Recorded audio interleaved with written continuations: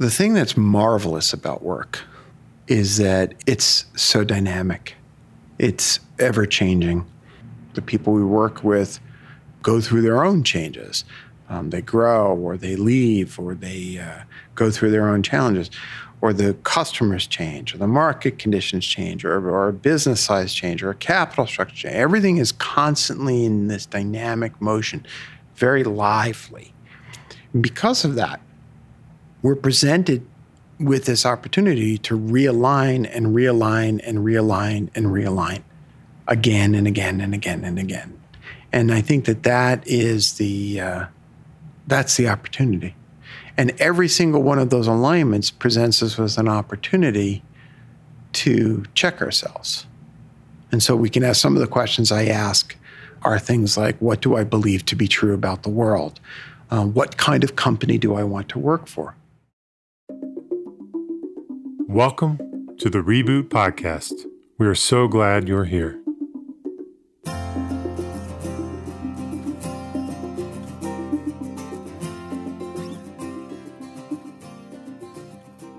We're sharing with you a special episode today. And in this one, Jerry will be answering instead of asking the questions. We're doing this in celebration of the release of his book, Reboot, Leadership and the Art of Growing Up, which is fantastic, by the way. And I wanted to take this opportunity to share my own Jerry story and how I ultimately came to meet him and work with him. Well, I want to become a better entrepreneur, I told him, sitting on his plush couch, the trickle of the water flowing behind him from his Zen fountain, which was soothing the room. My eyes scanned the wall behind him, which was filled with the many glowing articles about his career success. One of the finest investors of the time. And there I was, sitting with the man himself, right in front of me. He smiled, leaned back in his chair, considered my question, and said, "Well, tell me about your parents." I didn't go to New York looking for a coach or a therapist or a fix. I went because I needed a change, a chance to challenge myself and meet others who might challenge me. But I told everyone I went because I wanted to go for the big time. I wanted to be successful. I had experienced a bit of the thrill of entrepreneurship in my time in Ohio, so I thought I would do it bigger in New York. But deep down, I was truly lost. My mom had just died after a battle with breast cancer, and despite moments of tremendous grief, I had convinced myself I was over it. I was moving on. Now, I'm sure anyone but me could tell how lost I was. I'm certain a guy like Jerry could see it right away. When I moved to New York, I jumped into everything I could, meeting everyone I could, attending any event I could find. And one of the events I went to was an angel investor panel where Jerry was actually on the panel.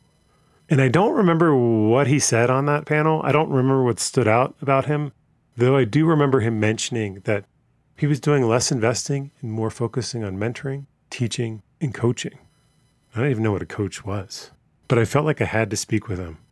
But unfortunately, after the event, he was mobbed, as he often is, and I didn't connect with him. But I did a good Google search when I went home for Jerry Colonna, board member, coach.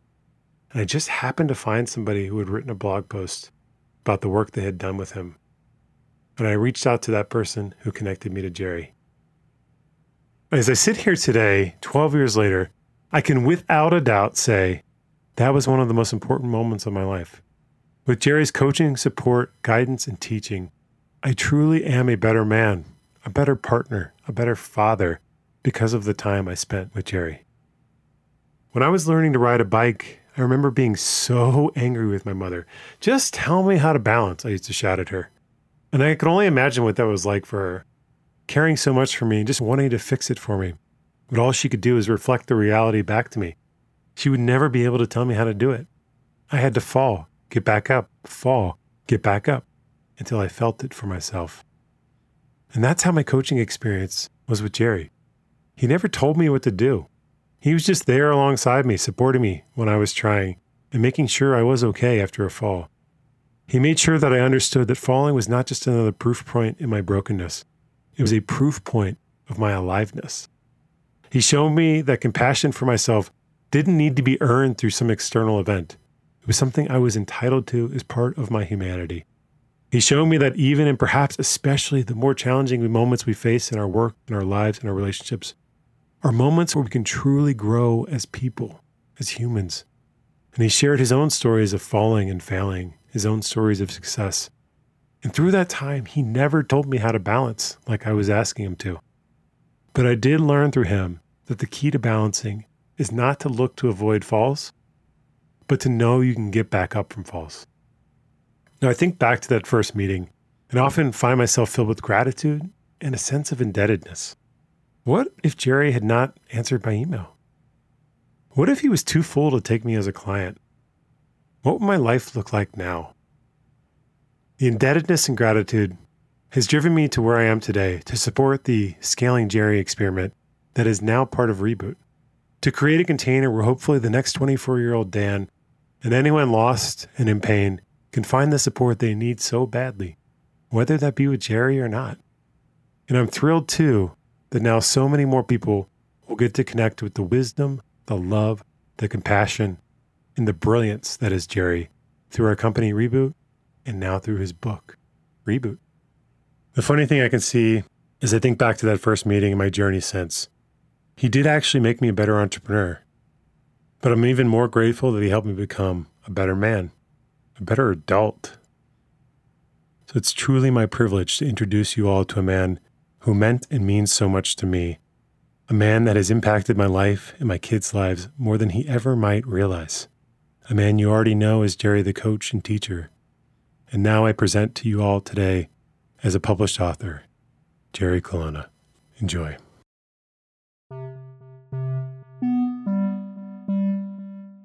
Hi, this is Jerry Colonna. Thanks for listening to the Reboot podcast.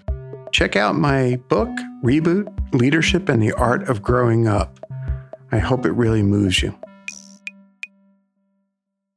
We're here today to talk about Reboot, Leadership and the Art of Growing Up. When did you first feel the desire to write this book? I think the way to think about that question is, when can I answer it this way? When did I first think about writing a book? Mm-hmm. When I was about 4.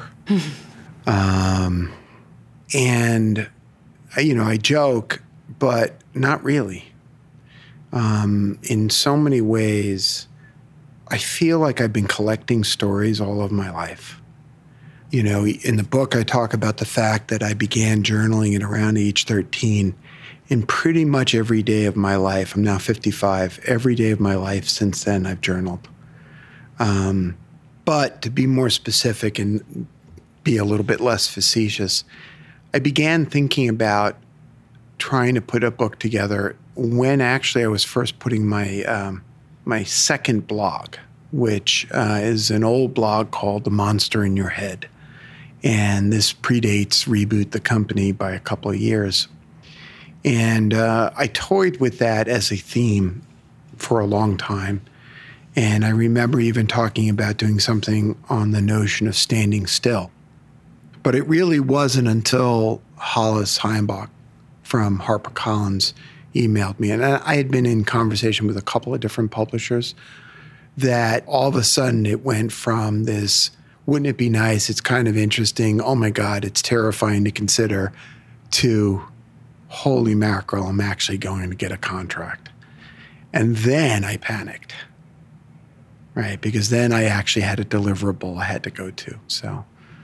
For readers of the book, what do you hope they would take from the journaling experiences that you prompt them in the book? If they're new to journaling, or what do you feel could be valuable from writing down their thoughts as they read the novel? Oh, that's a great question. So journaling isn't the only way to do what I'm about to describe, but I have found it to be an incredibly helpful way. And what I do in my journaling, it feels more akin to processing than it does to a kind of maintaining a diary. Dear diary, yesterday I went for a walk in the park. That's not the experience. More often than not, if I'm reviewing the past day or so, it's through the lens of what am I experiencing? And so for me, it's a tool.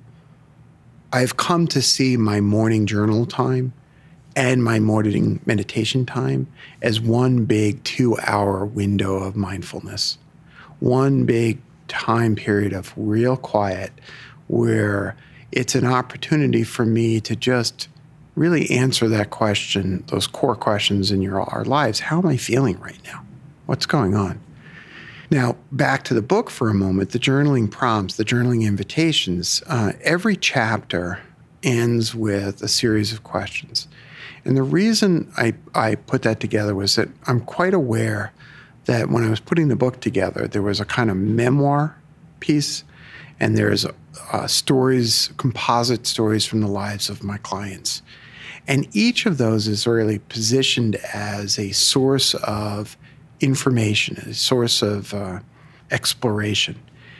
And the idea of adding the questions, which actually came to me at the very end of the manuscript, came about when I asked myself a very simple question, which was, okay, now that I've told this story, for example, of my relationship to money and how important my grandfather's sense of well-being was for me as it relates to money, what is it that I want the reader to think about in that moment? And so I then wrote a series of questions really as prompts for people to think about.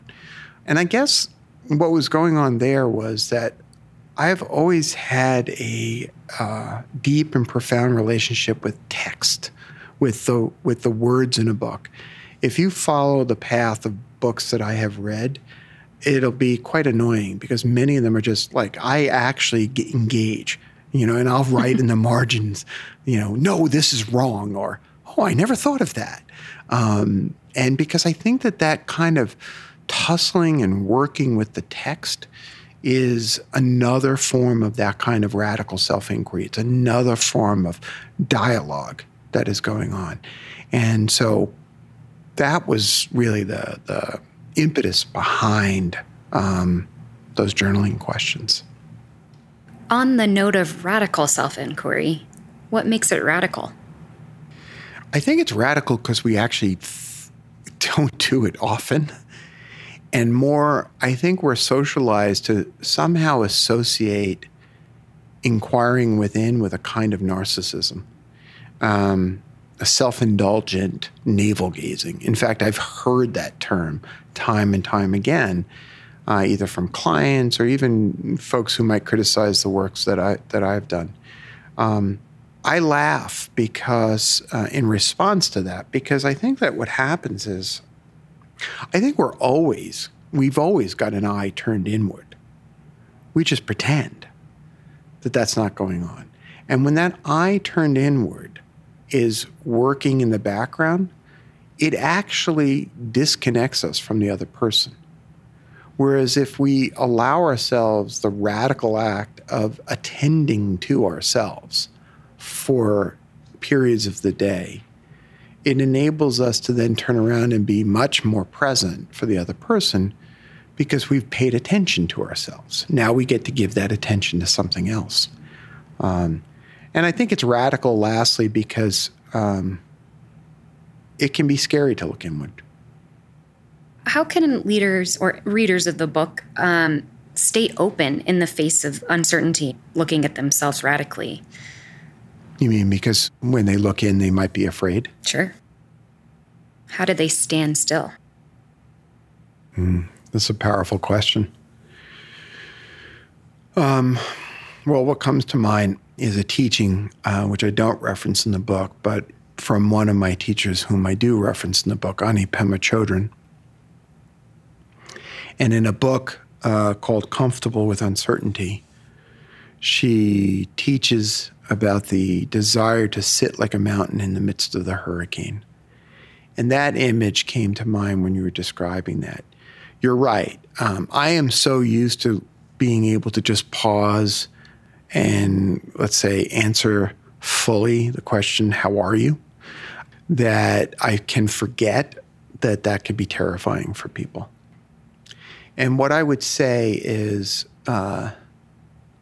if you can pause and sit still and stand still in that moment and say to yourself that whatever arises is acceptable because it's part of you, that whatever you're feeling, whatever you're hearing in that self-talk is okay, then we'll sort of defang the monster in your head that comes up if you pause and sit still.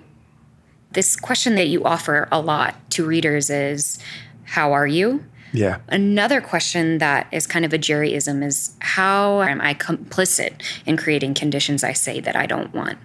Can you just briefly speak to the power of that question and what you try to get folks to consider when you prompt that question? Yeah, it's another great question. Thank you for that. First of all, to break down the question for a moment, I think it's really important. The word complicit is a little tongue-in-cheek when I use it in that way, in the sense that we often think of complicitness in something really terrible. Mm-hmm. But it has this other meaning, which is it's not me alone who's doing this. And that's important because when we ask ourselves to radically inquire within to how have I helped create these conditions, it's important to understand that we alone are not responsible for those conditions.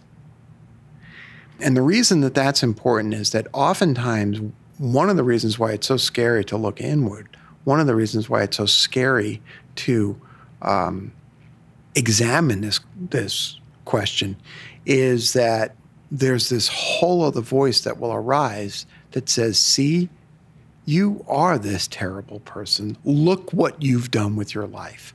And so I want to make a really important point here that the complicit means that you have been working with the forces, whether they be other people or whether other external forces. So you're not wholly responsible for that. The second thing I would say about that is it's equally important to recognize that the last half of that, the conditions I say I don't want, not the conditions I don't want. And the reason I make that distinction is because we often want things, but we say we don't want it. Meaning that there's this notion of a benefit, a secondary benefit that is derived from the conditions or the situations that we're working with, which we shield our consciousness from. So, for example, if I was working with a new client last night, and it was a first-time conversation. We were sort of exploring the possibility of working together. And at one point, I kind of asked a radically inquiring within question. And I said, how long have you not felt safe? And she's in her 40s, and there was this gasp. And she had to consider all of her life. And then I said, what would you have to give up that you actually value? Remember that old question, were you to feel safe? And what we got to was that there was a power that she had internalized that drove her to be ambitious. Because if she was safe, then that would mean she'd be relaxed. And if she was relaxed, that would mean she wasn't driven. If she wasn't driven, then it would mean that she was not achieving. And so by looking at those questions, not why have I been complicit, which can lead to negative self-criticism, but how, or rather, in what ways might I have been complicit? That's a softer, gentler framing of the question. And what benefits might have been derived from helping to be complicit in creating the conditions I say I don't want. That's the exploration. That's the invitation there. Can you speak a little bit to, in the introduction, you speak about the why of our lives versus the how. Yeah. What's the importance of changing the framing from why to how? Well, there's a very pragmatic answer to that, which is as much as it might be helpful in our business model to have a coach standing next to you every 5 minutes of the day, it's impossible. And so what we really want to do for all of us is to inculcate in ourselves our capacity to navigate difficult situations on our own.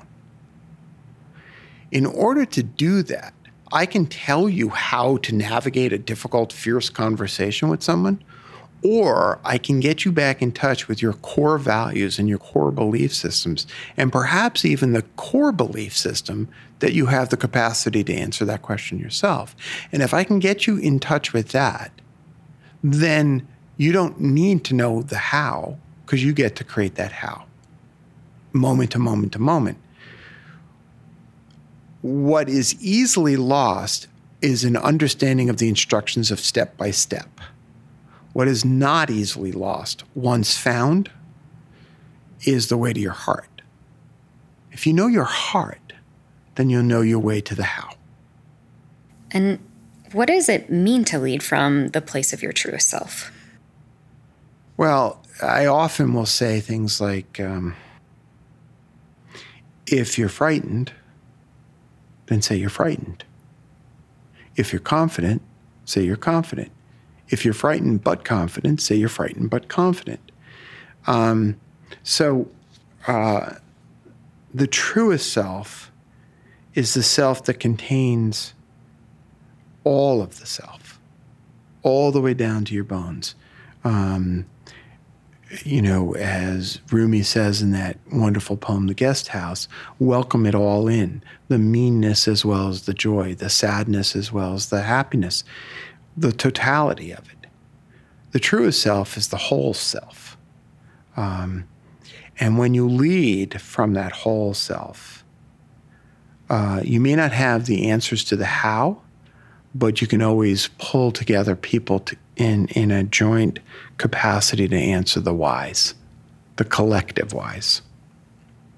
In what way does work provide us the opportunity to consistently realign our inner and outer selves?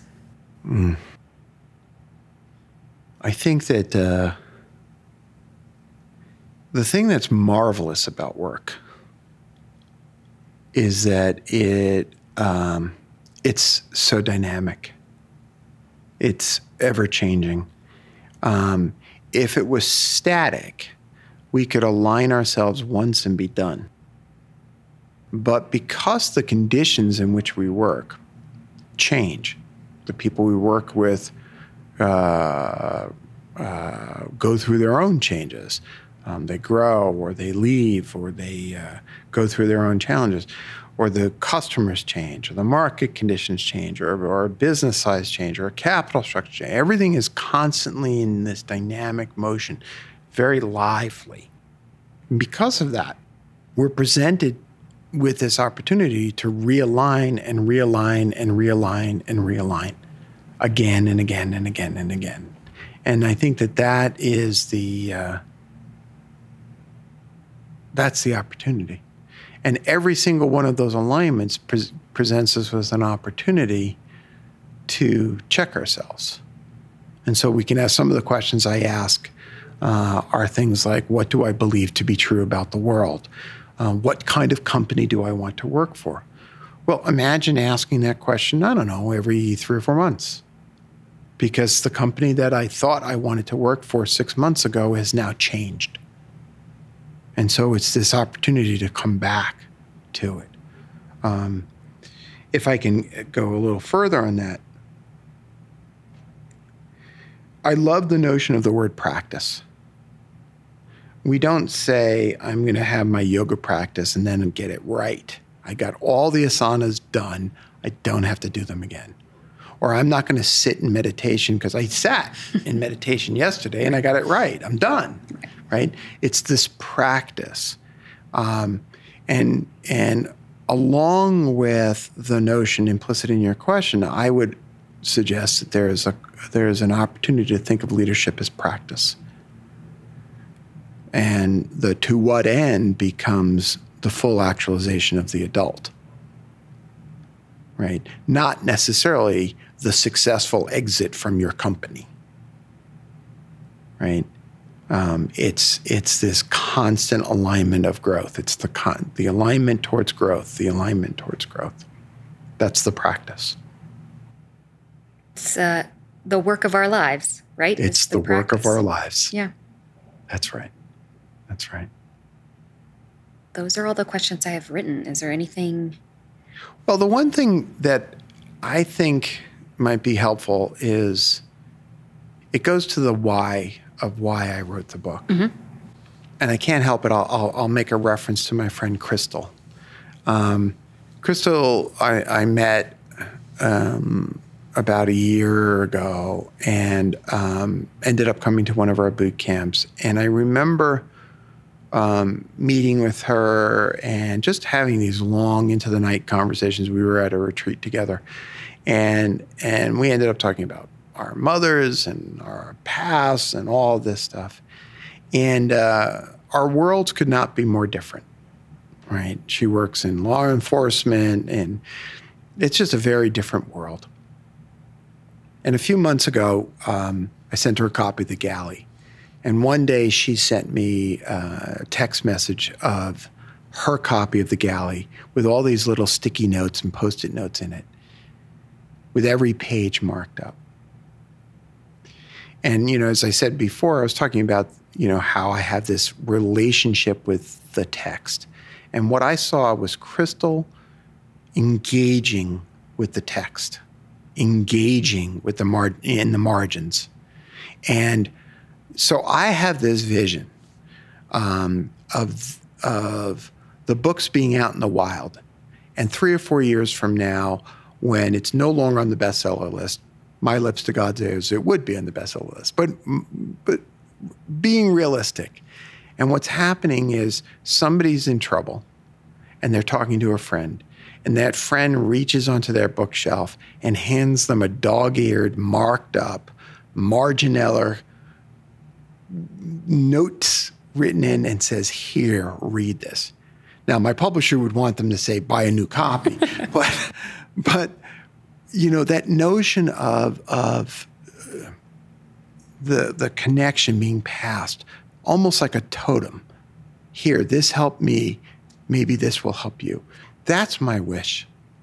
That this is, a long time ago, I thought of the books that I've read in my life as pebbles on the path in the forest when I was lost. And I feel like I just put a pebble down on the path. So that's my wish.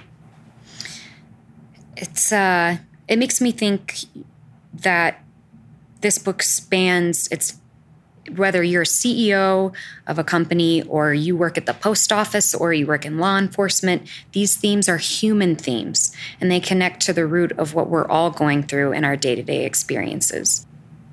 I hope that's true. So far, the folks who've read the book and have come back to me, they've kind of blown me away with that.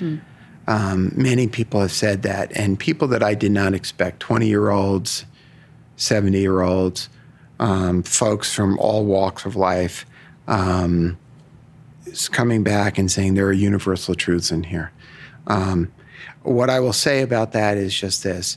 I'm really good at condensing and editing great leaders' thoughts. And I think that was my mission, was to pass along what I've learned in that way. So, thank you. Thank you.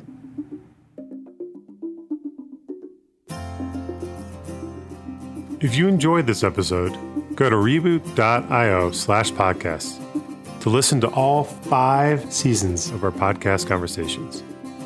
And leave us a review on iTunes. That's the best way for other people to find and enjoy the show, just as you have done. And don't forget to join our mailing list at reboot.io/signup so you never miss an episode. Thank you for listening. How long till my soul gets it right? Will any human being ever reach that kind of light? I call on the resting soul of Galileo, king of night vision, king of insight.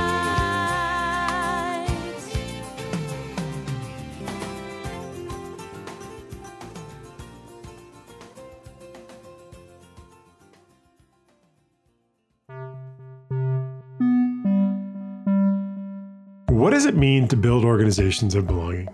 How can you build an organization safe enough for the whole human to show up at work? In Reboot's newest email course, we discover the hidden power and privilege that can pervade an organization and consider what is needed beyond the HR trends and into matters of the heart to create and sustain real places of belonging for all employees. Compiled and created by the Reboot team of coaches and facilitators, this course is a conversation around the question, how can you contribute to creating an inclusive culture of belonging? The course will unfold via a series of 6 emails full of content, 1 email per day over 6 days. And we hope by the end of the course, you have a sense on how you can relate to belonging to yourself, how you create belonging in your communities, work, home, and life.